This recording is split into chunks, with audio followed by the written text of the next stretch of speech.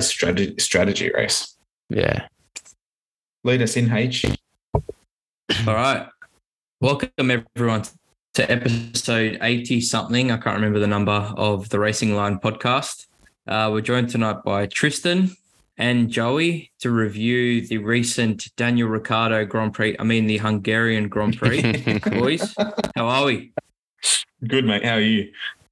Good. Yeah, I'm doing pretty good too, man. Thank you. Lots of talking points tonight. That's good. Harry, your internet is very jumpy. Want to start us off with some of your points, mate? All right, I'll lead us off. So, welcome everyone first and foremost. It wasn't a great race, to be honest. I think we've had a few better ones in the can over the last couple of weeks that we've spoken about, but an interesting race nonetheless. I think there's a few points that this race might have raised or solidified that we've sort of been discussing in terms of McLaren, Ferrari. I think we'll probably start off with, other than the fact that Verstappen won pretty convincingly the biggest margin of the season.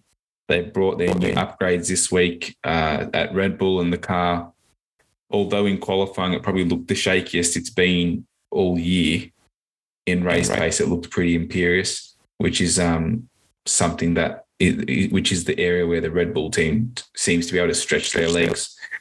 But the first sort of point I wanted to discuss was what is going on with Ferrari. Ferrari, start of last year, looked like the team that could, had developed a car that could really be at least, take it to Red Bull. They won a few races early last year.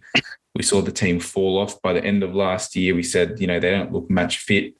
They don't look like, in terms of the way the team is performing, like a team that, is going to challenge for a championship. End of the season comes, off season comes. Car hasn't really made the strides that we probably had expected over the off season. And then in the last coming races, we've seen upgrades from McLaren, we've seen upgrades from Mercedes, we've seen upgrades from Alpine that have done a little bit, upgrades from Williams that have done quite a bit for the car. And yet nothing that Ferrari seemed to do, of all the teams, they probably look like the team that have dropped away the most other than Aston Martin, but they've never had the highs this year that Aston Martin have had. What do you guys think of, where do you see Ferrari at this moment in time? Oh, it's just me and you, Tristan.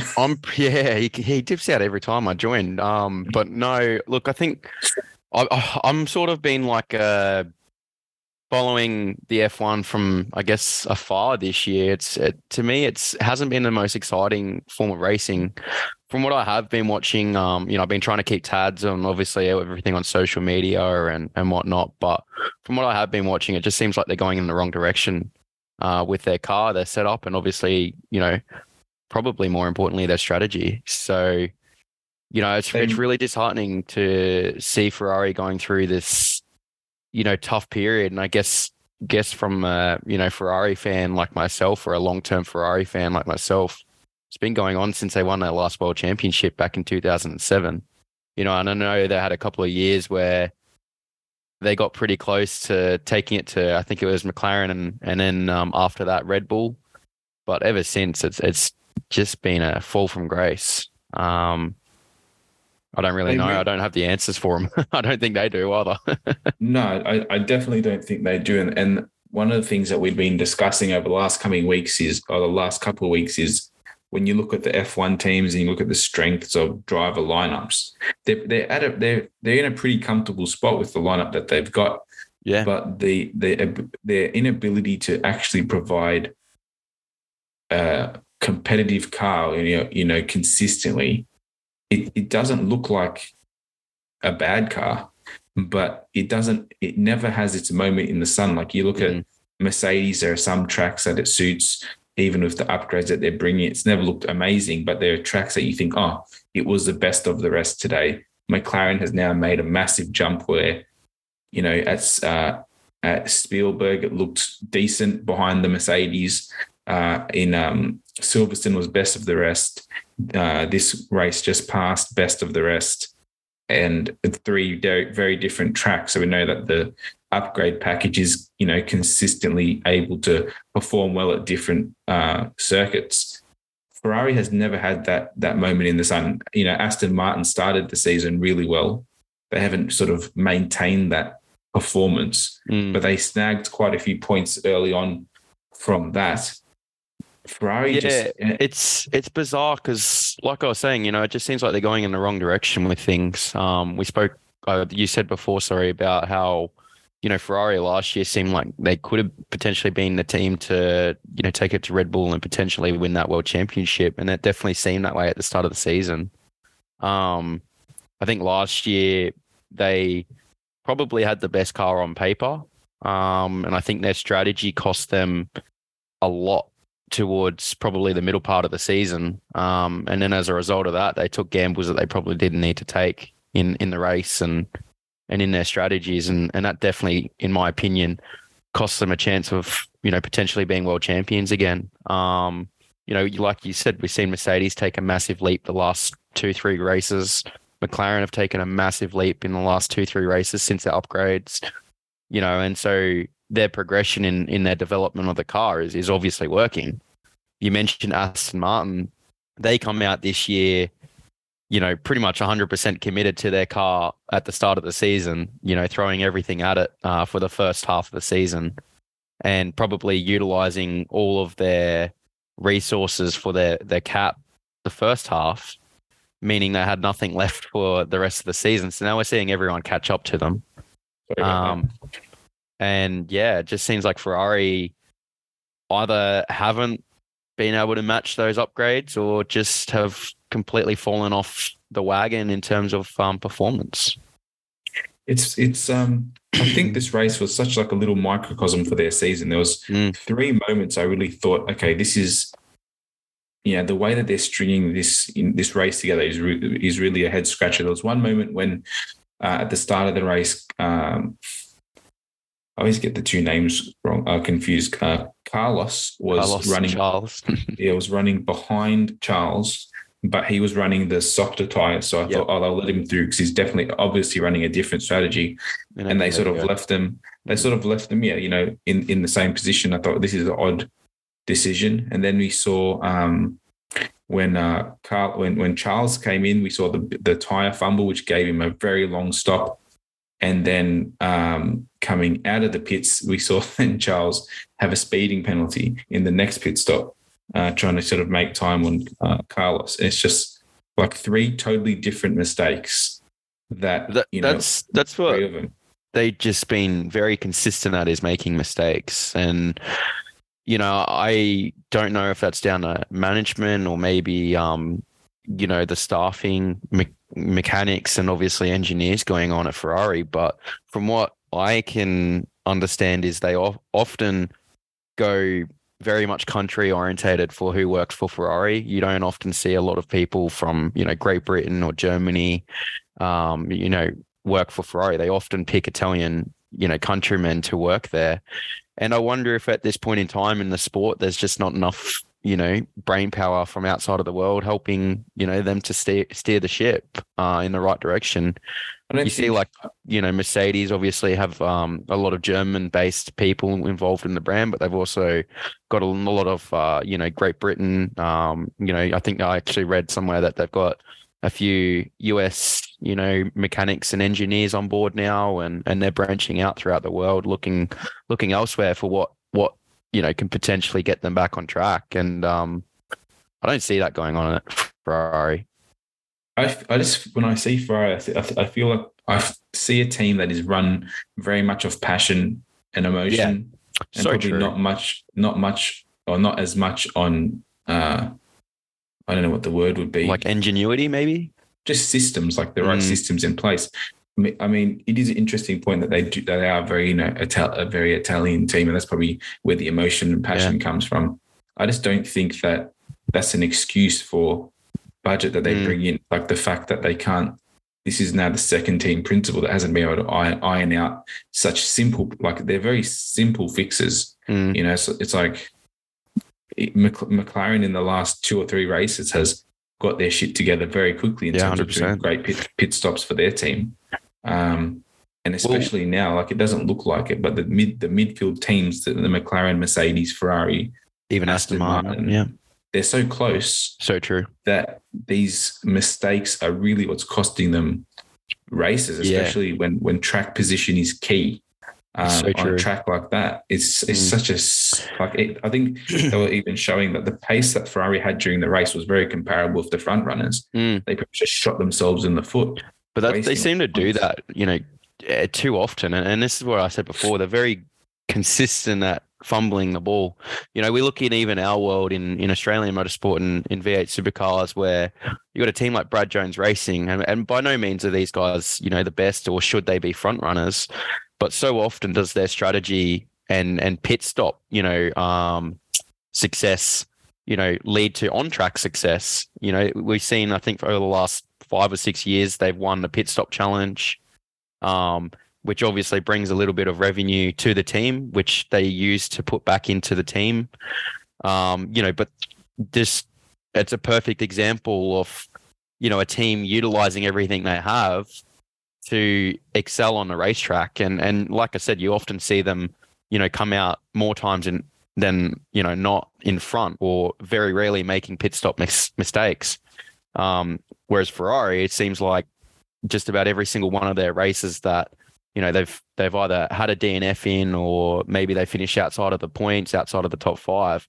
They had very strong chances of getting podiums, and their pit stop team let them down. Or they made an error, or they had a long stop, or, their strategy was not on par to that of Red Bull, Mercedes, McLaren, and even Aston Martin in the last few races. So it's like the different sections of the team have different turns of jeopardizing their race chances. If it's not the race, if it's not the drivers, it's the pit stops. If it's not the pit stops, it's the strategy. And then there was even a very interesting point that they're making after the race, and it was it's a team where like Carlos calls his own strategy pretty much, and then the team said to him, he said, "I want to do this," and they said, "Good choice."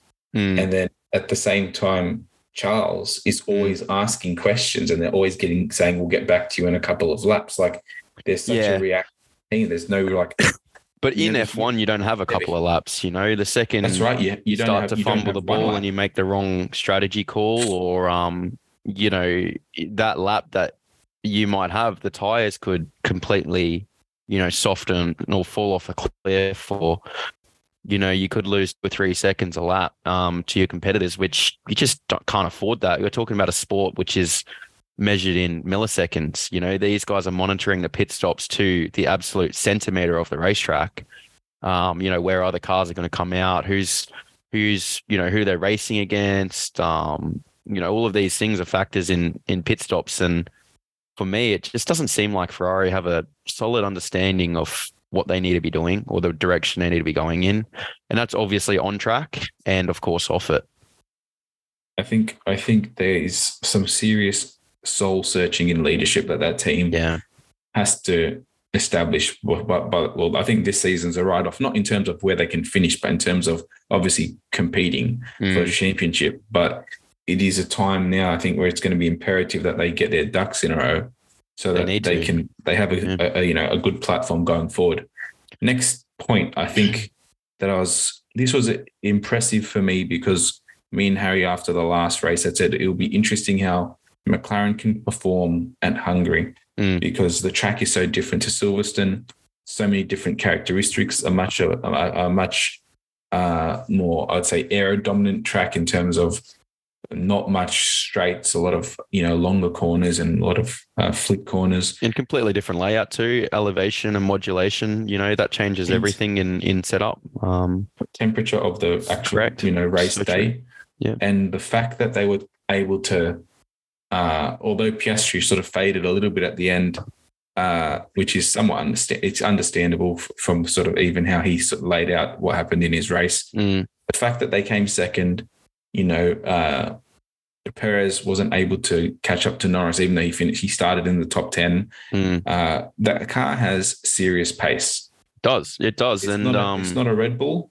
Yeah, their qualifying pace was exceptional. They're doing a really great job of putting the car where it needs to be. They understand they probably don't have race-winning pace, but they've worked very hard over the last probably 7 months to get to a point where they're capable of contesting podiums. And obviously front row lockouts, that they've got a car that's potentially capable of securing a few pole positions or, second, third, fourth on the grid to give them a solid, chance, a two-car chance of winning or potentially placing. A two-car chance of scoring decent points is massive for the position that team is in. Have you ever seen such a big turnaround in a championship where the mid-season changes have worked so massively compared to this season? I've never seen a upgrade package change a car so drastically. Because I was thinking about this. Mercedes is a better car than it was at the start of the year. So true. Oh, it's night and day better. It's night and day better. But the fact that we're not talking about that because McLaren has been able to make such a bigger jump. I feel like we're sort of getting lost on the fact of how big of a jump it is. Like they were a team that had 30 points through 10 races. Well, they were finishing 15th and 16th, maybe they might struggle a couple points in the back of the 10. They had a few tracks that suited them and they got some somewhat decent points. But to go from 30 points between two, I don't even know if Piastri, he had points in Australia, 30 points between two cars in 10 races to adding 50 points in two is massive. And then you look at the way that the chips are falling with Aston Martin, they can score 3 points a race now, and McLaren's going to chase them down to the end of the year because that car hasn't evolved. But to springboard Ferrari, Aston Martin, and Mercedes in one upgrade package, and also then be the car that looks like if anyone's going to snag a race from Red Bull if they fumble, maybe it's a rain race, it looks like it's going to be them, is huge. It's so huge. Then if this is the case, there's still rumors that I think Lando Norris's contract is up at the end of the year. Next year. I highly doubt Carlos Sainz is staying at Ferrari. You got probably quite a wild, silly season. If you're a Lando Norris right now, or even I guess an Oscar Piastri, I guarantee you that kid's getting offers left, right, and center. But if you're an Oscar Piastri or a Lando Norris right now, with the current progression of McLaren, would you stay at McLaren or would you be looking elsewhere? I can't see why they would be looking elsewhere where how good this car is looking now. It's just why would you want to move? That's the thing. I think Ferrari's drivers are going to hold station. They're not going to get paid that well anywhere else. Mercedes will only change if I think the game that everyone's playing is they need to all keep the strongest two drivers they can keep. So McLaren is in a great position now. Ferrari, if they can get the car right, is in a great position. Mercedes is in a great position. Red Bull is in a shaky position, I feel. And Aston Martin is in a shaky position from their own making. Like there's fixes Red Bull can make, but I don't know if Aston Martin's going to do the same thing. So in terms of McLaren going forward, I think they found a team leader under Andreas Stella, who has been able to pull the minimal resources he's had at his disposal to develop on that car something that works. And they have got new teams, people coming in that they've invested heavily for next year. They've got, I can't remember who it is coming in from, is it James Key who used to be at Toro Rosso coming in? Yeah, he was at Toro Rosso. Yeah, so they've got big important pieces coming in. They've got this wind tunnel that Anth's been talking about for a year coming online next year. They've got stuff happening next year that is only going to further propel them forward. And we can't forget that the power that the name McLaren has in the sport over Mercedes. Like I feel like when you look at Formula One, Ferrari is the top dog, but in terms of name. But other than that, if McLaren was able to be the second best or the team pushing Red Bull, that's a massive draw for them. Like the history that McLaren has, Senna, Hakkinen, the James Hunt, Niki Lauda, Prost, Lauda, Prost. So many, champions have come through there. Hamilton. Yeah. It's such a draw. So I don't think they'd be looking at moving. I'm just like, I feel like what we've seen in the last 3 races is this car is not going anywhere. It's not disappearing in races. It's only probably going to get stronger. And this is probably where I thought maybe Aston Martin were heading. But there is obviously rumors that they won't be in the sport from 2026. I don't know actually what's going to happen. Maybe they're giving up their license. Or maybe they're moving that onto another brand. But that would be interesting because they're spending a lot of money on their new headquarters. It does seem like they used it to get in, sell cars and get out. But you got to think that in 2026, this all changes again. Where did you read this? I thought Aston Martin was I read it somewhere. I can't say it was a reliable source, but I did read it, and that raised my eyebrow because I thought they were heading in a good direction. I also read the same thing about Alfa Romeo. So take out of both of those what you will, but. Again, I'm not too sure how reliable this source was. It's just something that I heard. Aston, I would say, Aston, I don't think from the amount of money that they're spending at the moment, I can't see them leaving. And I feel like even the amount of points they've scored this year, it's far exceeds anything they've ever got before. So this is the interesting thing about F1, right? How many more Aston Martins, and I know you don't see sports cars very common, but how many more Aston Martins do you see, let's say, flopping up on Instagram, even on the streets? I see quite a lot. Yeah. And maybe that's my targeted audience on Instagram and that, but I see like a lot of people, slamming Aston Martin DB9s or, just driving these cool cars. And to be completely honest, the cars themselves, even from a road point of view, look so much better than they did, let's say, 5 years ago. And I'd say the technology that they're gathering and the resources that they're gathering from Formula One, they're putting into their, development department in their road cars, which we've seen Ferrari, McLaren, Mercedes do in the past. And I think this whole launch for them to go to F1's been a major success. I think they've accomplished what they probably needed to, which is getting people to buy Aston Martins again. Unless they're looking at winning world championships in the future, which, potentially could happen under the new rules. But I don't really see much point for them to keep throwing hundreds of millions of dollars at something that they probably won't win at, not unless they do come up with that groundbreaking development like Red Bull seem to have found. I think Aston Martin as a team, and I've talked a lot of shit about them. Not shit about them. I've been very critical of them as a team. But what they're doing, I feel like, is all putting in building blocks in places that are going to become very important in the future. They've built themselves a new state-of-the-art factory, which has been a massive upgrade sort of from the facilities that Force India had been using before that. True.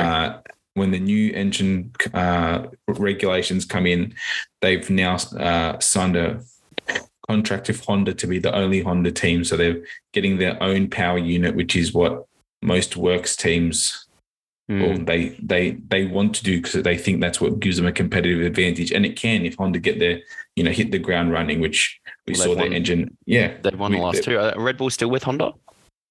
They are at the moment, but by the time the new rules roll around, they'll be with Ford. Yeah. So Ford will be with Red Bull. Alfa Romeo is leaving. They're going to become Audi. So we all know that. Yeah. But when I see Aston Martin, the only thing that I question about what they're doing is, and maybe it's just because I know at the moment it is what it is, they need a second driver in that car who is on the level, or they need two drivers in that car that are on the level of the other big teams. And Lance Stroll, no matter how good I feel, or how much better, how much credit I give him that people don't give him. Yeah, I agree. I do give him a lot of credit, but he's still no Fernando Alonso or Sebastian Vettel. He's not in the league of the drivers that are in those other teams. So if they want to make the next steps, I feel like that is the sort of next step they need to take. Yeah, that's a good point, and I think we've seen, like we said, McLaren take that step. We've seen Mercedes take that step again. This is probably the same spot that we saw Mercedes in, early 2010s, 2011, 2012, contesting for a couple of podiums here and there, but relatively a third or fourth string team. And we've seen them take those inroads in their development to, figure out that next potentially seven-time, they won 8, didn't they? 8-time world champions. So that's right. And the thing is, I think, that definitely teams like McLaren and Aston Martin and obviously Mercedes are taking the right step, which goes back to the point of Ferrari. They've just done the complete opposite. Well, you look at the big decision that Mercedes made, which was getting rid of comfortable Bottas and bringing in George. True. Which was and Bottas was much closer to Hamilton's level than Stroll is to Alonso's level. But they realized the importance of having the strongest lineup they could have for any other reason than not giving someone else George Russell, who was who's great. So I think Aston Martin, that is the big boy step that they need to take. Who would you put in that car? Let's say you replace Stroll. I'd like to see them put a young guy in who's from F2. Do you think like Fittipaldi or something, or? I'm interested in Fittipaldi because he's been in the sport for so long now doing testing. I don't think even like the teams he's been involved with see enough in him. Is he Aston's reserve driver? No, he's Haas's reserve driver. Who's Aston's? That's Dragovic. I've heard good things about him. I wouldn't mind seeing Dragovic have a go. Yeah. But at the same time, when I'm looking at Aston Martin, they don't just need a good driver. They need to generate. They need a generational talent. That's so true. You look at the sort of Formula 2 ranks as we speak. There's 4 drivers in there that are sponsored by Red Bull. There's there's 3 drivers that are sponsored by Alpine. These big teams are putting the money into finding the next thing. But Aston's next Oscar Piastri. Yeah, like you look at the way that say what you want about Alpine, how they nurtured Piastri through the system. And even you look at Alpine now with, I can't remember the other 2 drivers, but like Jack Doohan's involved. Jack Doohan. And the 2 other fellas who are involved in that sort of that tussle, that they're investing in finding and great talent. I just don't see Aston doing that. I feel like while we're on the Jack Doohan front, we should at least acknowledge the fact that he had an unbelievable win in F2. He started the season was quite poor. Yeah. Unfortunately, I think there was a few things that weren't in his control. Yeah. But ever since we've sort of hit the European leg tracks that he's more comfortable with or he knows, he's looked a lot better, a lot more consistent.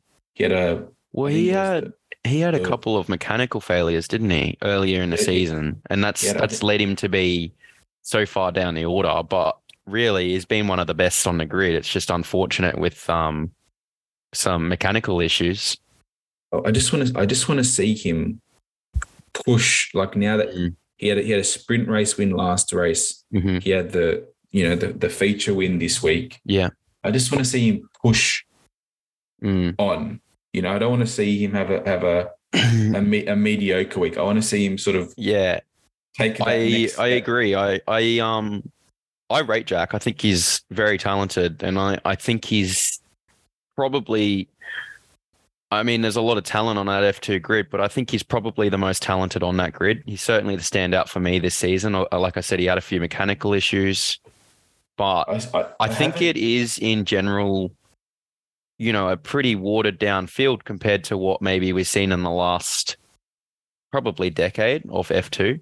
And I think it's probably highlighting down or if it's competitive, because it is very competitive this year. It is competitive.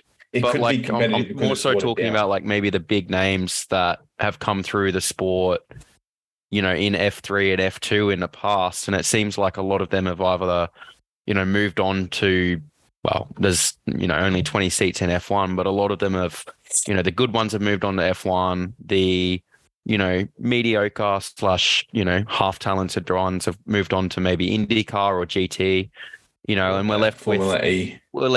Formula E. We're left with probably about, 3 or 4 front runners that have a potential of maybe making F1. Whereas I think in the past, we, pretty much anyone in that top 10 could have a really, really solid argument for making a seat in F1. But I certainly think that Jack, for me, has been the standout in that field. I just hope he, like you said, has just one solid weekend where he, wins every practice session, wins the qualifying, wins the race easy, and shows to the F1 world that he deserves an F1 seat. Because I think he's not far from, being well worthy of an F1 seat. I think one thing that I think we can be not critical of, but we can forget is it is not normal. It is not the norm for an F2 champion who moves to Formula One to move through as quickly as the likes of Russell, Leclerc, and then Piastri did. That's not the norm. That's the outlier. True. And I think because they did that all relatively quickly, we want our drivers to be finished products within 1 or 2 years of F2 or F1. Yeah, and it's an unrealistic expectation, 100%. I link this to, let's say, Declan Fraser in Supercars. A lot of people are saying he's underperforming, but he's by far in the 4th best car in that Tickford lineup. That's rags and bolts compared to what maybe Cam Waters or James Courtney's driving. And for me, all I think he has to do is keep that car off the wall, consistently improve and, maybe move up a few spots on the grid and just continually, gradually improve. I don't think anyone's expecting him to go out this year and be Supercars champion and win races and contest podiums, because that would just be completely unrealistic. So I say the same thing for guys like Oscar Piastri and, George Russell when he was in that Williams and, some of these other rookies like Zhou Guanyu.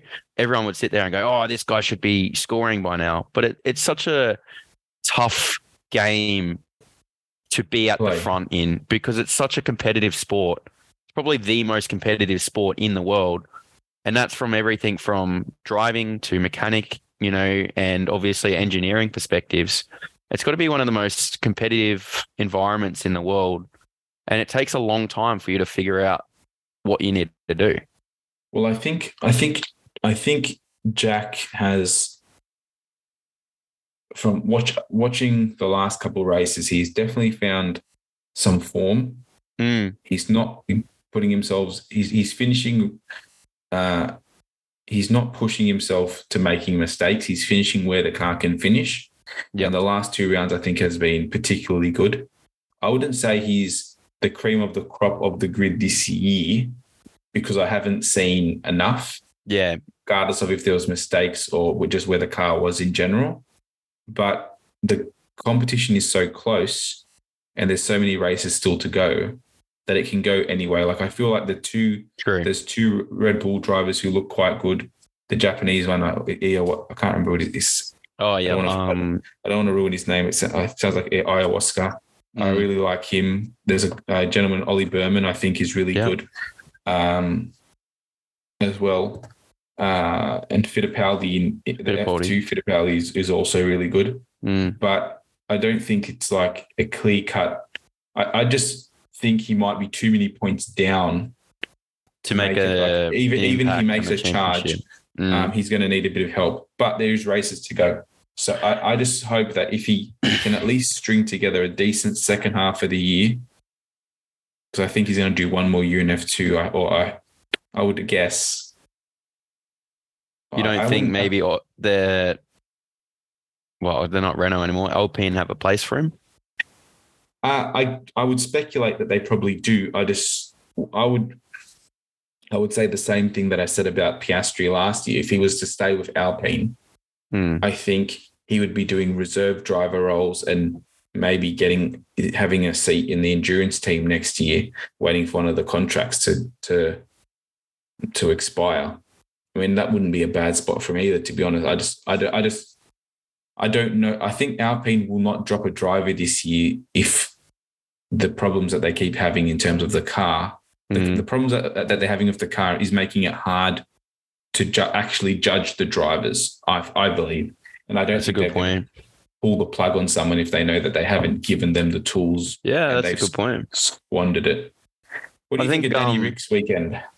I unfortunately fell asleep about lap 20 of the Grand Prix, but dude, it's so awesome to have 3 Aussies on the grid, and you're going to ask who the third one is, and everyone knows it's Valtteri Bottas. Oh.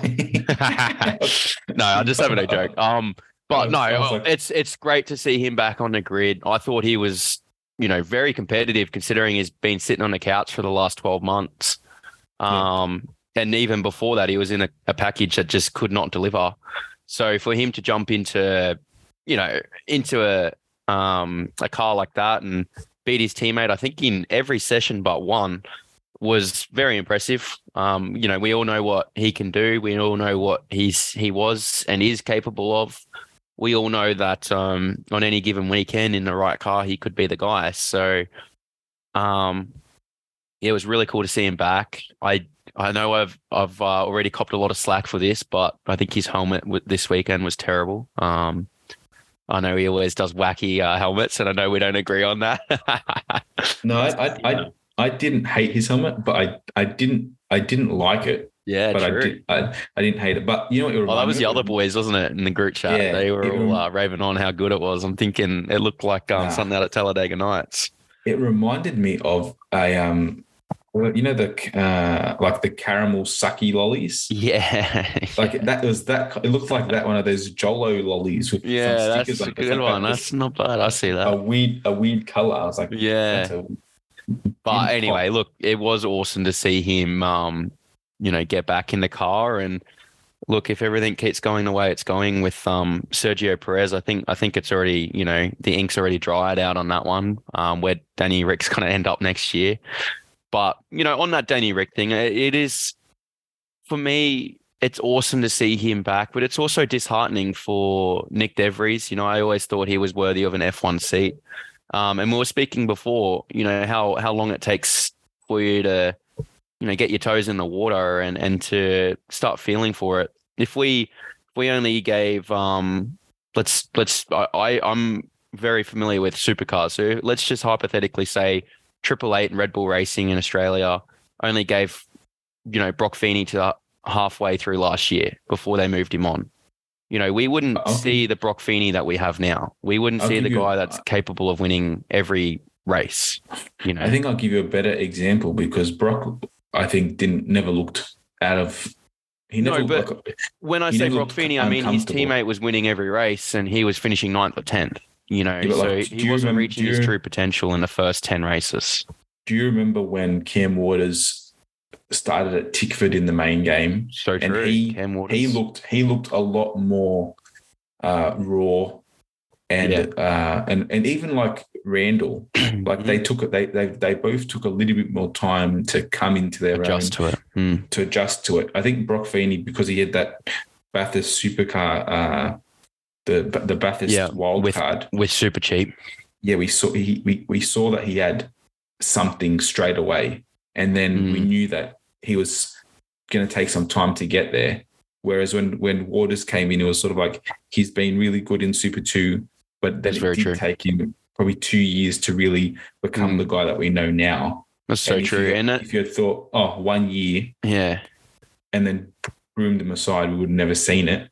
But even to give the driver a year, at the end of the season, you should be adjusted pretty well to your car. You should be pretty comfortable in driving it and navigating that to, further up the grid than where you started your season.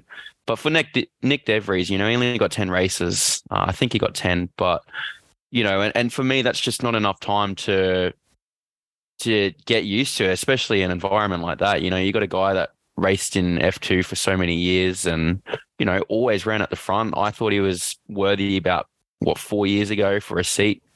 I think that's when the whole squabble of, Mick Schumacher and that was going on. And unfortunately, he missed out on a seat.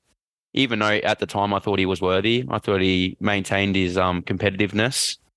And, we could be talking about a kid that if he was given the right opportunity 4 or 5 years ago, 3 years ago, yeah. Yeah, he could be potentially in a race-winning car and competing for race wins or even championships. I feel sorry for him in the way he's been treated. It's unreal for us Aussies to see, the honey badge back in the sport and smiling again. But, I just think he's been the sacrificial lamb, unfortunately.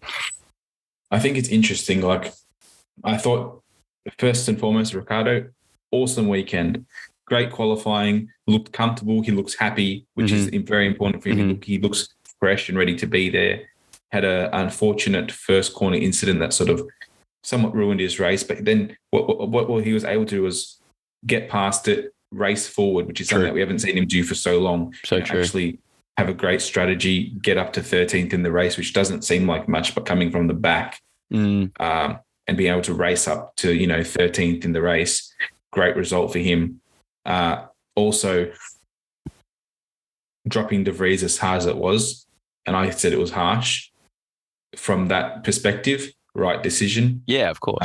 Because they got the best qualifying performance that they had, I think, all year. They didn't get points, but Danny Ric just looks more comfortable. And which was always to be expected. Yeah, that's the sad thing, I think, for De Vries. But it could also be bad for Yuki as well, because we were talking about this Yuki potentially being maybe the next guy to jump in Perez's spot. And, I mean, it's only one weekend, but on the weekend, Danny Ric made Yuki look like a second grade rookie. So I think the crazy thing is that in the Red Bull stable, Verstappen is untouchable, but that's fine. He has no reason to be touched. But you look at Perez can come third, second, doesn't matter. He's expected to come second. So we're only going to notice the things he does wrong. Correct. So true. Unfortunately for him, he's been doing a lot lately. He hasn't helped himself. No. He has put this problem on himself. Danny Ric is not expected to do anything except beat Tsunoda. So if he beats Tsunoda, snags points, he gets that Red Bull seat. But everything he does is looked at favorably. He's from the system. The team already loves him. So everything he does is just a tick. He can only get ticks. And from a PR point of view, he's probably the most famous guy in F1 right now. He's not even he's not even winning races. So from a PR perspective, it's it makes so much sense. And then my next question to that would be Liam Lawson to, replace Ricciardo next year? I think it's going to be interesting how the contracts shake up because of how the salary cap or the salary thing works now. And if they're going to drop Perez, I don't know if it's worth it for them to just move him to AlphaTauri to not have to waste that money, I suppose. So the way that the contracts is going to work is going to be interesting. My belief is if Danny Ric keeps doing what he's doing, he'll be a Red Bull driver next year. It'll up to be either Perez's decision to go down to AlphaTauri or leave the team altogether. I don't see teams like down.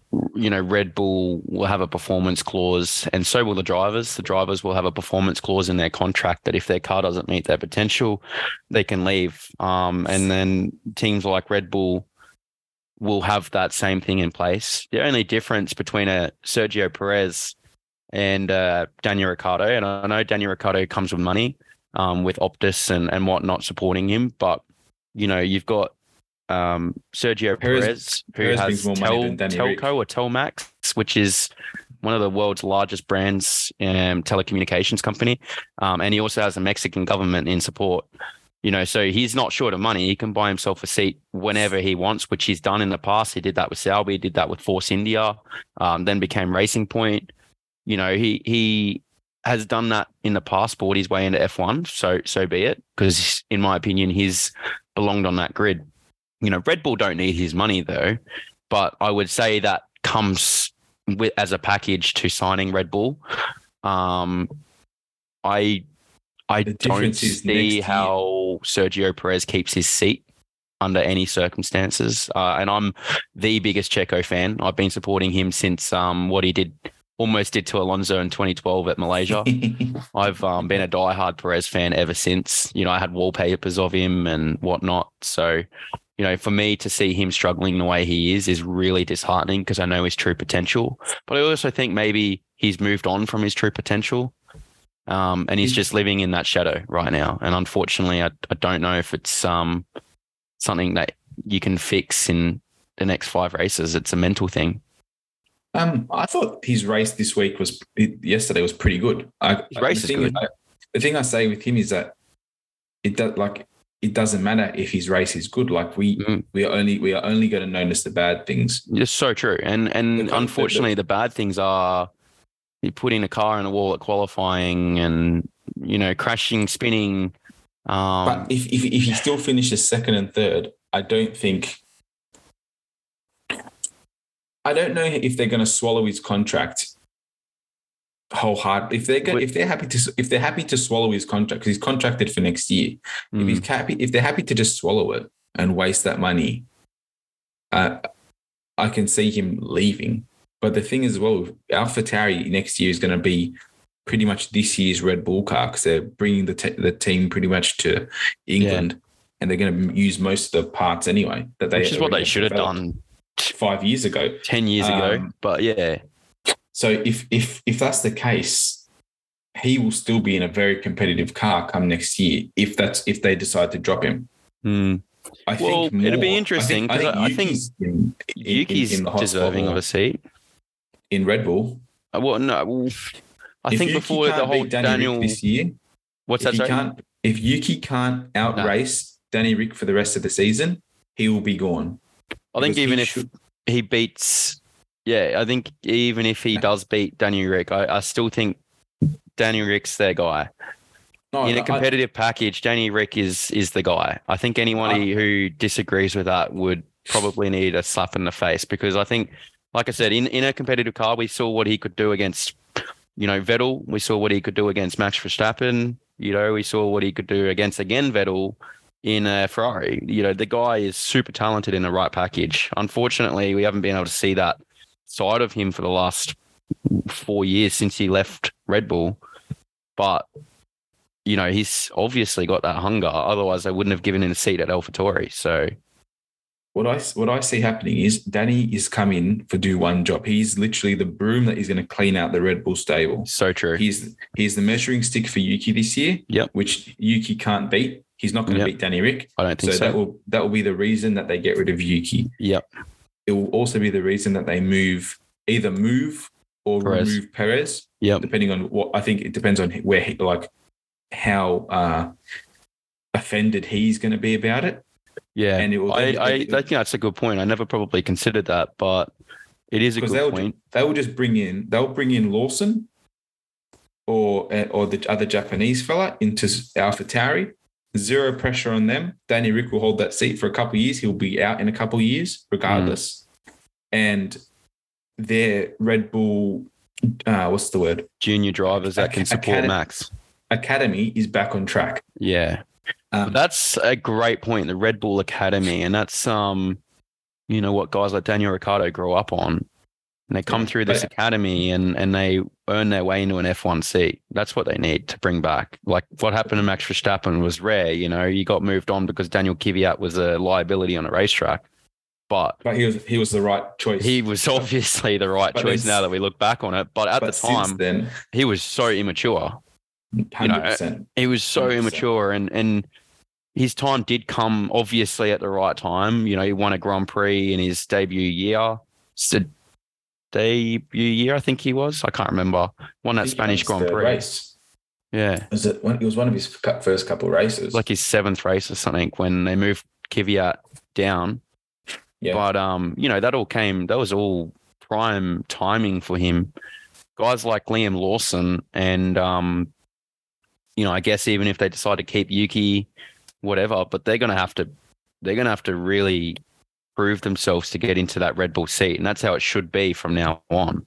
But also they're going to get the thing that I think is more important is Danny Rick's going to be that great reset where he's going to he's going to play second fiddle to Max. He's going to push him. But I don't think anyone's going to expect him to beat Max. But what he's going to do is he's going to give their next generation of young drivers the time that they need to, or time that we all need to see if they can, sink or swim. That's a really good point, man. I actually, I probably never really considered the fact that he'd be their broom. But now that you do mention it, it does make a lot of sense. It's all conspiracy, but it seems to make sense. That's all F1 is, I think. Yeah. Quickly. Yep. Alfa Romeo. Now, this is a point me and Harry had spoke about last week about not just Alfa Romeo in particular, but the battle at the back of the grid. So Alfa Romeo, Williams, Haas, and Alfa Tauri. All the cars in that bottom of the grid. It's a close battle, but all the cars have specific strengths and weaknesses. And we said it's going to be dependent on the teams that when they have a strength, when the track is to their strength, to maximize points. And regardless of the fact that all the top 10 cars of the race finished, when you look at Alfa Romeo, and you look at Alfa Romeo's starting position, qualifying 5th and 8th to leave with no points, Zhou ruins the hard work of qualifying at the first corner. Bottas had a problem in the race. I can't remember what it was. And you look at the fact that we're going to a track that is very suited to the Williams. They might not have a track that is suited to them for a little while, and points have gone begging. And even like Haas as well. Haas had a car qualify in the top 10 as well. So these are the moments where you think, all right, we need to, as a smaller team, we need to maximize these races. 100%. The fact that the Williams car finished ahead of them, regardless of if they scored points or not, tells me so much about sort of the headspace of those teams. It's like, guys, your car is better at this track. We know it's better at the track. You can't afford, long pit stops. Well, this is the thing that I was talking about, that, teams like Red Bull, Mercedes, McLaren, they don't seem to have these pit stop errors. And I know they have in the past, but they don't seem to have these consistent mistakes that teams like Ferrari, Haas, Alfa Romeo seem to have. And I mentioned, obviously, the BGR, they're not a top running team, but they seem to figure it out, ways to maximize on their strategies. Seems like to me, Alfa Romeo are a very similar basket case to that of Ferrari, and they are run by pretty much the same people. They don't maximize their opportunities, and that's a big thing in motorsport that probably not a lot of people understand. They think it's quite simple. You put your foot on the gas and you turn a steering wheel. But their opportunities are, like you say, beating Haas on track or out qualifying and getting a better starting grid with that maximum chance of getting points. We're talking about the difference from, 9th to 10th in the team's championship is $55 million or something in prize pool. So that money revenue goes into that team. It's massive for them, and they can grow and expand considerably with that prize money. And I think what Williams has shown us in the last over the last half year is that it doesn't take much. It doesn't take much to fix the leaks, the controllable leaks in your boat. So Williams have instigated a team principal who's come from Mercedes. Yep. So you'd expect it's very efficient. Their pit stops have always been relatively good. Their strategy calls have become better. And one upgrade strategy, sort of like what McLaren has done to a lesser degree, has accentuated the strength of that car. So the argument I feel with Alfa Romeo, with Haas, and with Alfa Tauri doesn't really hold water, because we can see a team that was worse than them half a year ago has also done a McLaren in terms of jump the pecking order, I think, by a higher factor than one team. I think the idea of Alfa Romeo was to support Ferrari. Alfa Romeo is supposed to be the Alfa Tauri of Ferrari. Yeah, so true. And for me, that was obviously the point of Alfa Romeo, to support Ferrari, because Ferrari have never really had a second fiddle team that can play, to Ferrari's strengths. Whereas you see like Red Bull, they've always had Alpha Tauri or Toro Rosso in the past. We had Mercedes with Williams back in their dominant years. Williams were obviously developing engines and developing the car for Mercedes. And then Aston Martin was at Racing Point, and Force India sort of became Mercedes pseudo. So true. And they did too. They had the two teams. Williams, I remember when Bottas was in a Williams, he won in Bahrain. He was very competitive in that Williams. And we're not talking that long ago. That Williams potentially could have been the next big thing in the motorsport if the apple landed in the right spot. But if they'd invested for me, this battle at the back right now, it seems like Williams have got it figured out. I think the direction they were heading in with what's her name? Claire Williams, was obviously the wrong direction, and they went in they were already in a spiral, but they went into a deep spiral when Frank passed away, and they lost all control of the actual direction of their team. And they were bought out by, I think, an American company, Delta, maybe. Dalton Capital. That's the one. And, it seems like their direction is they want to get back to that mid-pack and start working on developing their car to potentially win races in the future. I think that's got to be the mindset for a Formula One team. You've got to always look to be progressing. Whereas to me, Alfa Romeo doesn't look like it's going to improve. It just looks like they just want to stay the same, bide their time, ride the wave, and get out of the sport as quickly as they got into it. It's a sad thing because you can see that there is potential there. Like the qualifying pace has been great. Sometimes even the race pace has been, in races where they make a mistake, their race pace is still really competitive. They just lose too much ground. I think Zhou Guanyu's been really good too. Like, I think he's a very underrated, I guess I still call him a rookie, but, like to have a teammate like Valtteri Bottas who's come from a race-winning outfit to, obviously this car, and to be pretty comparable to him is a true testament to his talent. I think Zhou's quite talented. It would be sad if he left the sport, which I can see happening. But then again, who would you put in that car? I think there's plenty of drivers who can move into that car. Really, that's not a car that you're going to compete for a win. It's a car you're going to learn. I just feel like Zhou, I've been saying he needs a race where he sort of puts his stand down and says, I'm coming kind of moment. And the way he qualified this race gave him, I think, the best opportunity chance he's ever had. Yeah. At a track that is very hard to overtake. So with some decent strategy, he might have fallen from fifth, but he could have maybe maintained a point and had a decent race. And instead, he stalls on the start. Understandable. There might have been a car problem. They were saying, fair enough. These things happen. But to then, keep that snowball rolling by wiping out backwards throughout the race. Yeah. It's just like, guys, I know that, it's what you're doing is immensely hard. I understand that, but you're putting yourself in the spot. Like, we're not asking you to be in the top 20 races in the world. You are putting yourself there. So you have to then be put under the scrutiny that we give everyone else. Very true. I just feel like he missed the opportunity. The next one, is that Spa?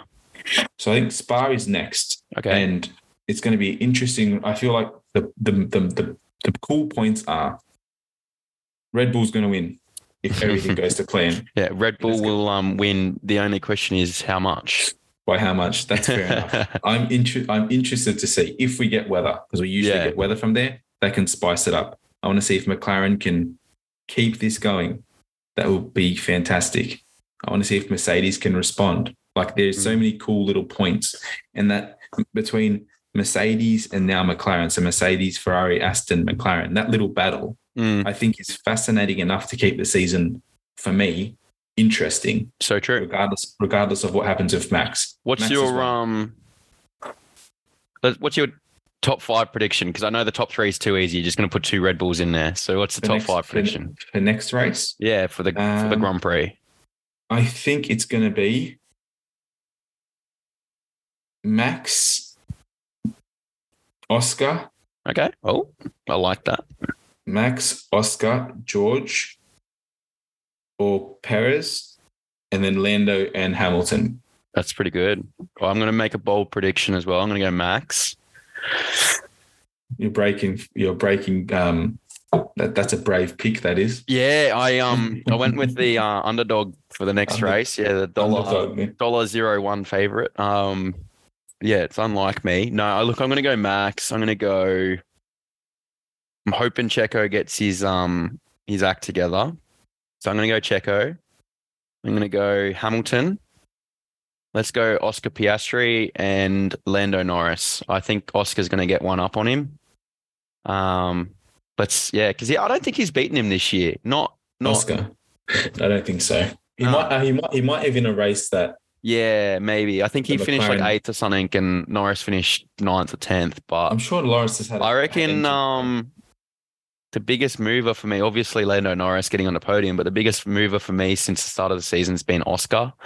And for him to adapt so quickly to, Lando Norris, who so many people link him to, the same sort of talent as George Russell and Max Verstappen, for a kid in his first year after having, not to mention, a year out of the sport, literally sitting on the couch watching these guys race, for him to be within a couple of tenths, like he's only like a tenth off Lando in just about every session. For him to be that close to him is so impressive. And this is also the great reminder of the sport. Before his upgrade, he looked ordinary. Average, yeah, he did too. He looked average. Logan Sargent before their upgrade also looked very average. And do you think he's improved? Logan? Yeah. I think he's improved massively. Okay. Like the fact that even this week before his engine failure, he was in front of Albon. Not Albon. Albon was ahead of him, but he was in front of some of the Haas's and AlphaTauris on pace, and he was actually pushing to take over Hülkenberg before his accident.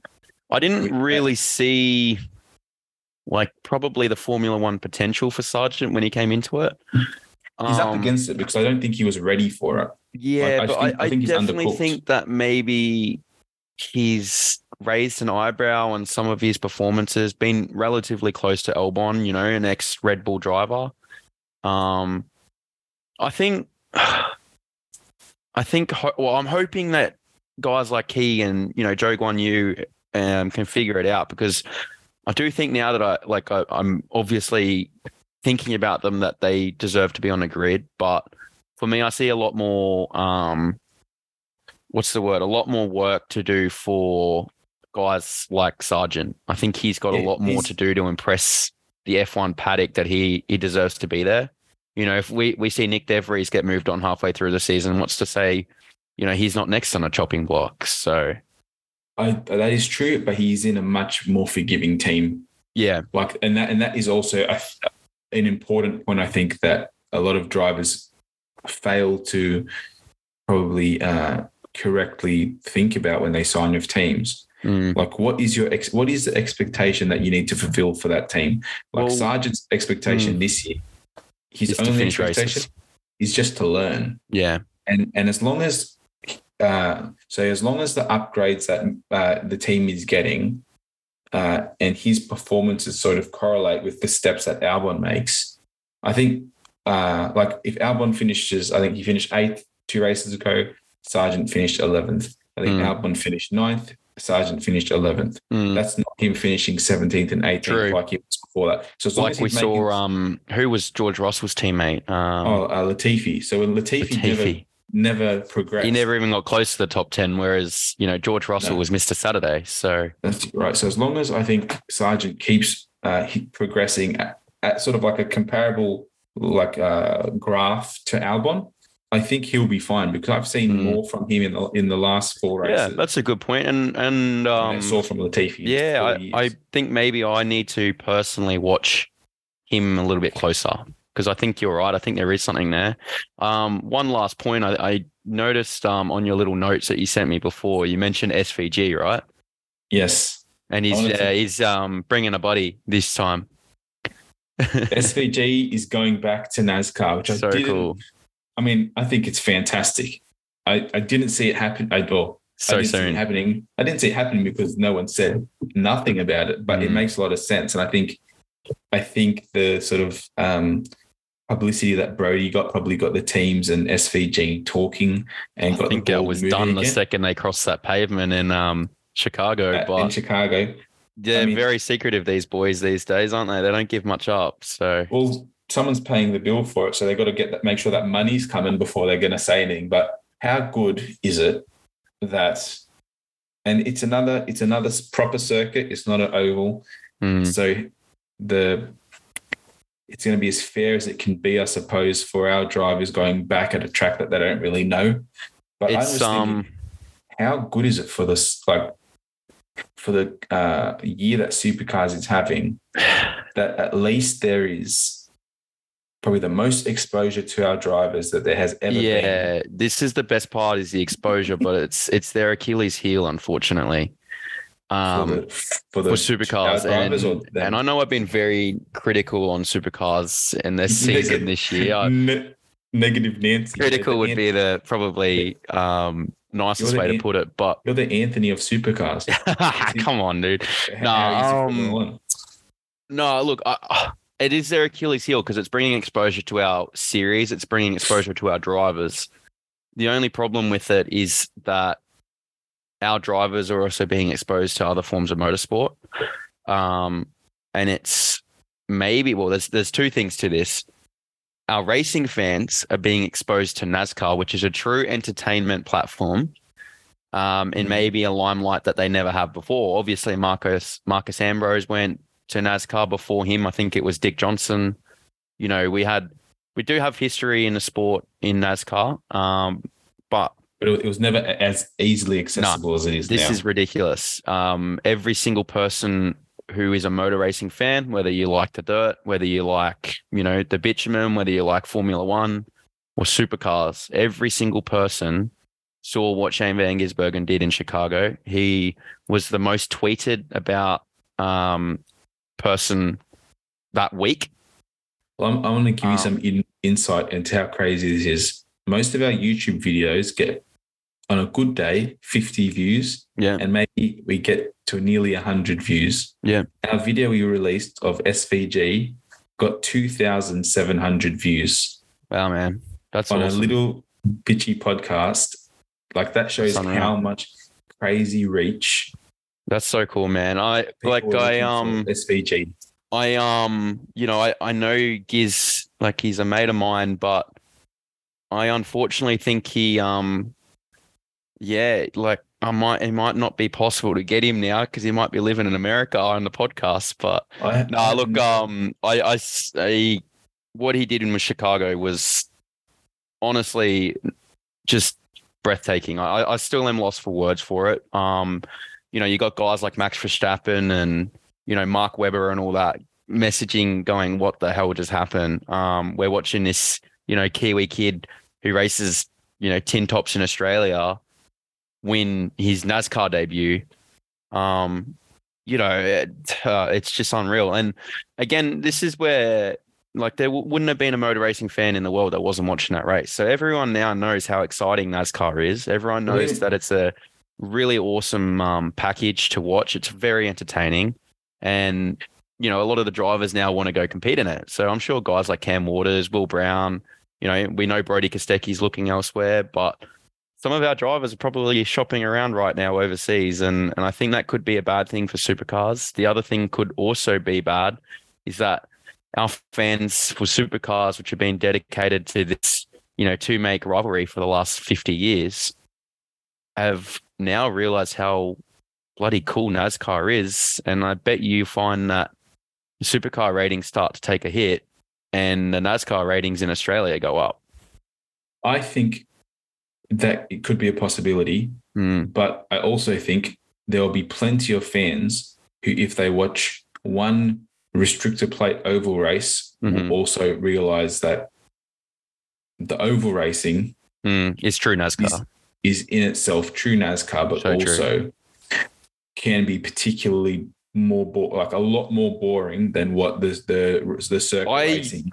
I struggle to watch oval racing. Like, I know I watch Daytona and that every year, but I think only because of the spectacle of it. It's the same as why Formula One fans watch Monaco. It's boring racing at best. That's exactly we watch it for the spectacle of it. But do you think, say, like a fledgling NASCAR fan who watched that race so the spectacle you get at Chicago, or even one of these, the Indianapolis road circuit they're going to race at in a couple of weeks, the spectacle you get there is so different. It's like a different sport from the oval racing, which is the majority of the season, and then also all the important playoff races are all on ovals as well. There is like with supercars, that no matter where you're going, the racing formula stays the same. Whereas NASCAR, you sort of have a few shit ton of oval races, a few circuit races, and one street race. Like there's 3 disciplines involved in that, which is great for our drivers going there to compete in those specific races.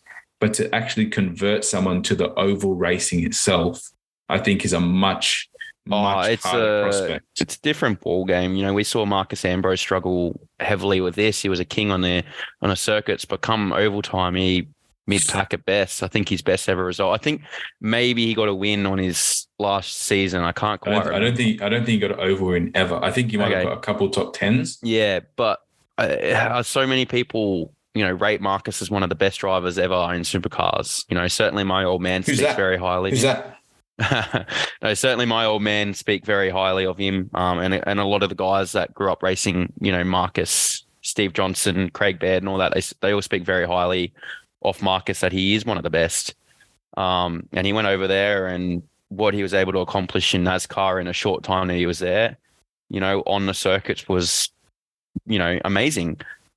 He was average at best on the ovals, but it's a different practice. And if our boys get a call up to go potentially race in the ovals, it will be very interesting to see how a guy like, Shane Van Gisbergen goes, because obviously we rate him as one of our best drivers of all time. And I think the world sees that as well. I think he's got a very strong candidacy for probably top 5 drivers of the year. I think he got 10th this year in the global spectrum of, driver rankings. So I think his win in Chicago puts him very high on that list. Well, if he's able to convert a race win on an oval, then I'm convinced he's the best. Well, then this is going to be an interest. This is why I wrote "and friends," because we know Brody Kostecki from our sport. If they didn't even know who Shane Van Gisbergen was, they're not going to know who Brody Kostecki was, which is fair enough. But what Shane's great performance has done is, it's shined a spotlight on the sport. It's shined a spotlight on him. But now Brody going there, whether he wants the smoke or not, has definitely got he's got expectation that people are looking at. He has to be as good. And especially if NASCAR fans all of a sudden decide to look up supercars right now and they see Brody Kostecki's ahead of Shane in the supercar standings.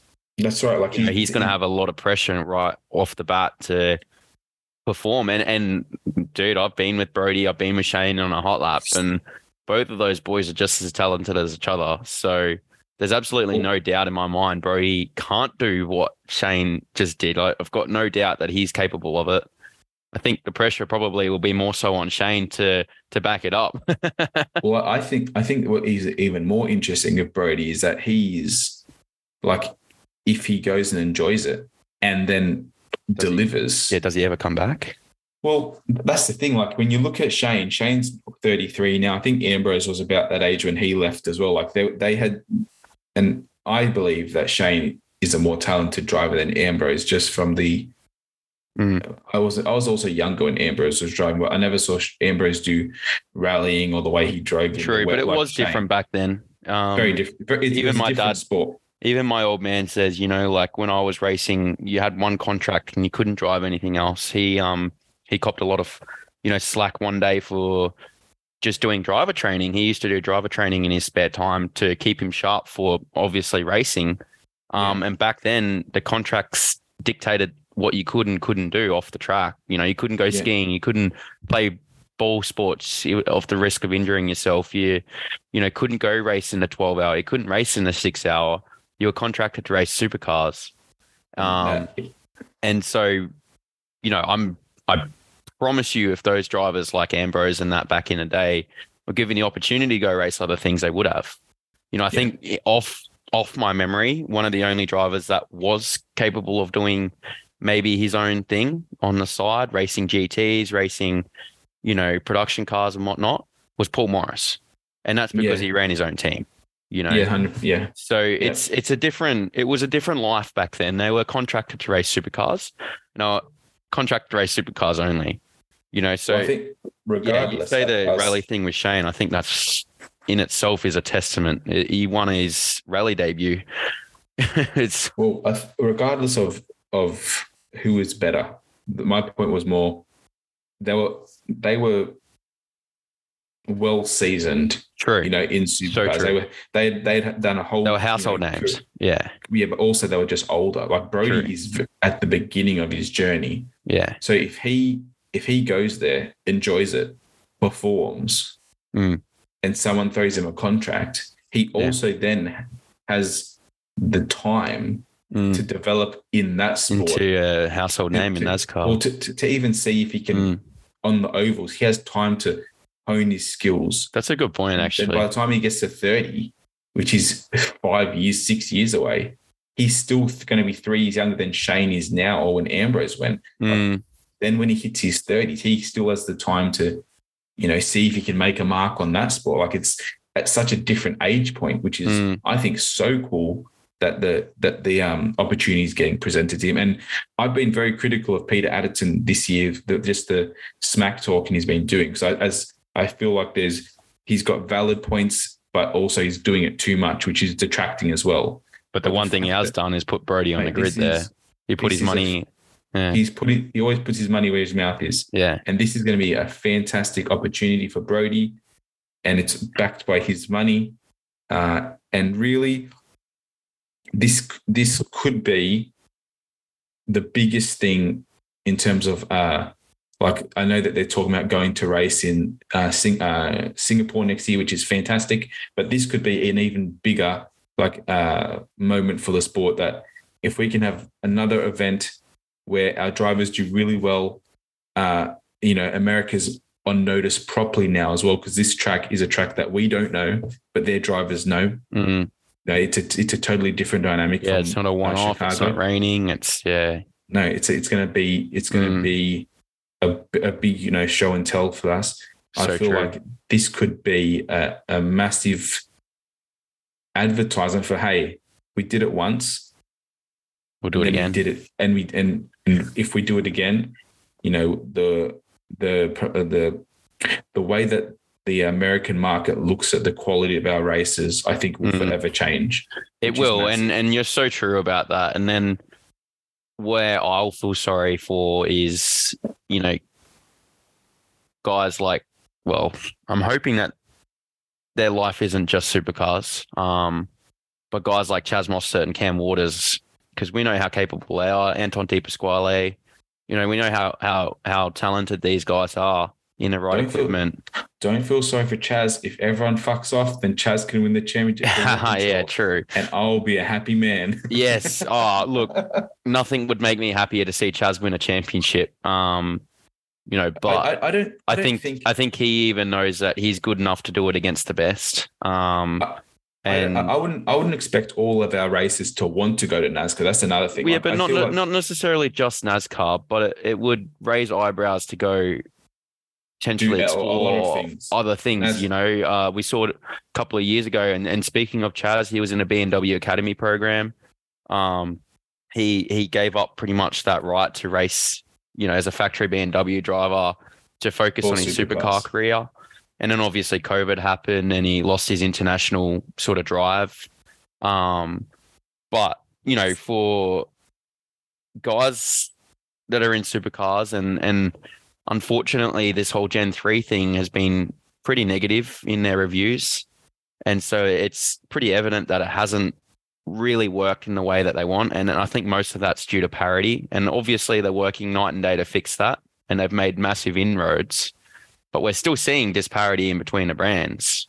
And so obviously the racing's getting closer and closer and closer to the front.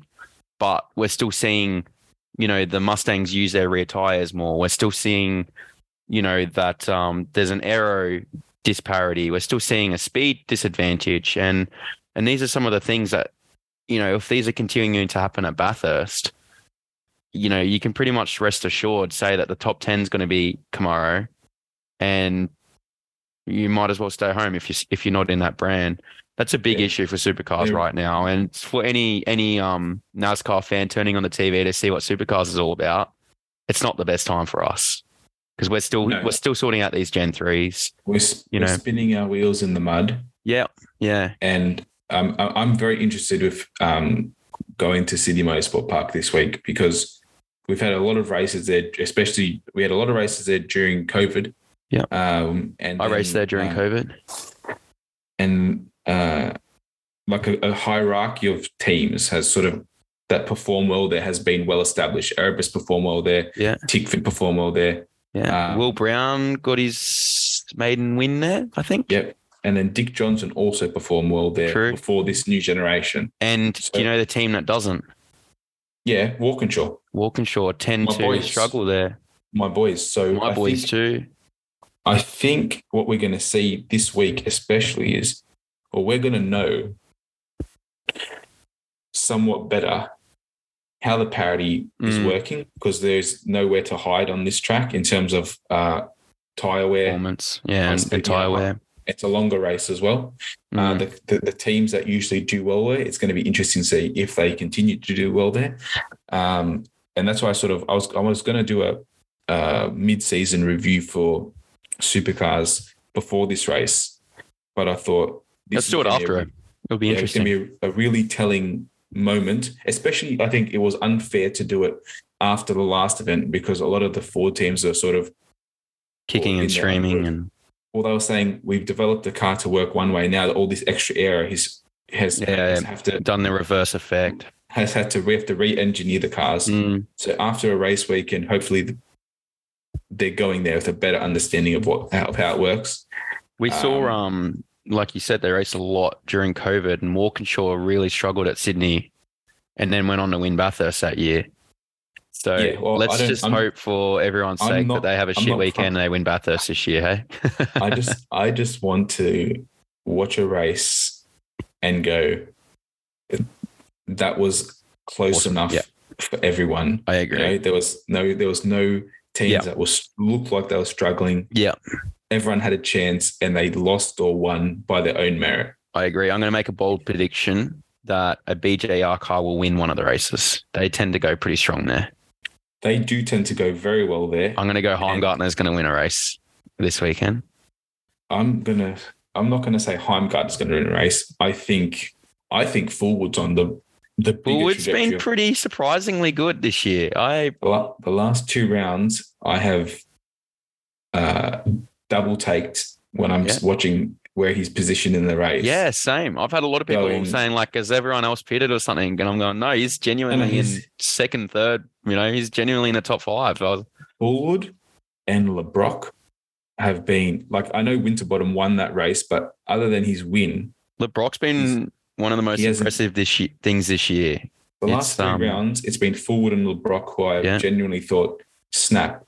Yeah. I think, Fullwood I always rated, but he hasn't really shown much. Well, I grew up racing against Fullwood, so I've always respected him quite a lot as a driver. I don't think he reached anywhere near his true potential at Walkinshaw. I think he was under the pressure and maybe didn't handle it so well, especially having a teammate like Chaz. That can't be easy. Well, it's not like Percat's doing much better. We're seeing the same thing with Percat. I was going to say that. And again, I've seen Percat perform very highly at the Bathurst 6 hour when I was his teammate, and I rate him wholeheartedly as a driver too. So it goes to show obviously how good, first of all, Chaz is. And then second of all, how much pressure maybe a top team is for some of these probably mid-pace drivers. Percat does well at Sydney Motorsport Park. he wins race. He's won races there. So He does, man. Well, he You know needs what? to. I'm going to say Percat. No, I'm not. Fuck that. I'm not going to say that at all. Yeah. I'm going to say He's in a Mustang, don't forget. I'm going to say Cam's going to win Okay. one of the rate that. races. I rate that. I'm going to He's say pretty strong there. Yeah, I'm going to say he's going to win the Saturday night race. Okay. The longer one. And I'm going to say that Fullwood will be on the podium. He'll finish in the overall top 5 for the weekend. That's cool. That's a cool prediction, man. You should put a get your phone out, put a little bet on that right now, because there's a good chance it's going to happen. I don't gamble because you're good man. Whenever I think that I should, and I get tempted, I lose all the money that I put on. So it's a smart. Anyone listening, that's the best thing you'll hear all night. Yeah. Look, I'll go because we've been doing predictions for F1 and whatnot. I'm going to go. Like I said, I think one of the BJR cars will win a race this weekend. I think it's going to be Heimgartner. I think that LeBrock will snag a podium in one of the races. And I think we're going to see what SVG does best.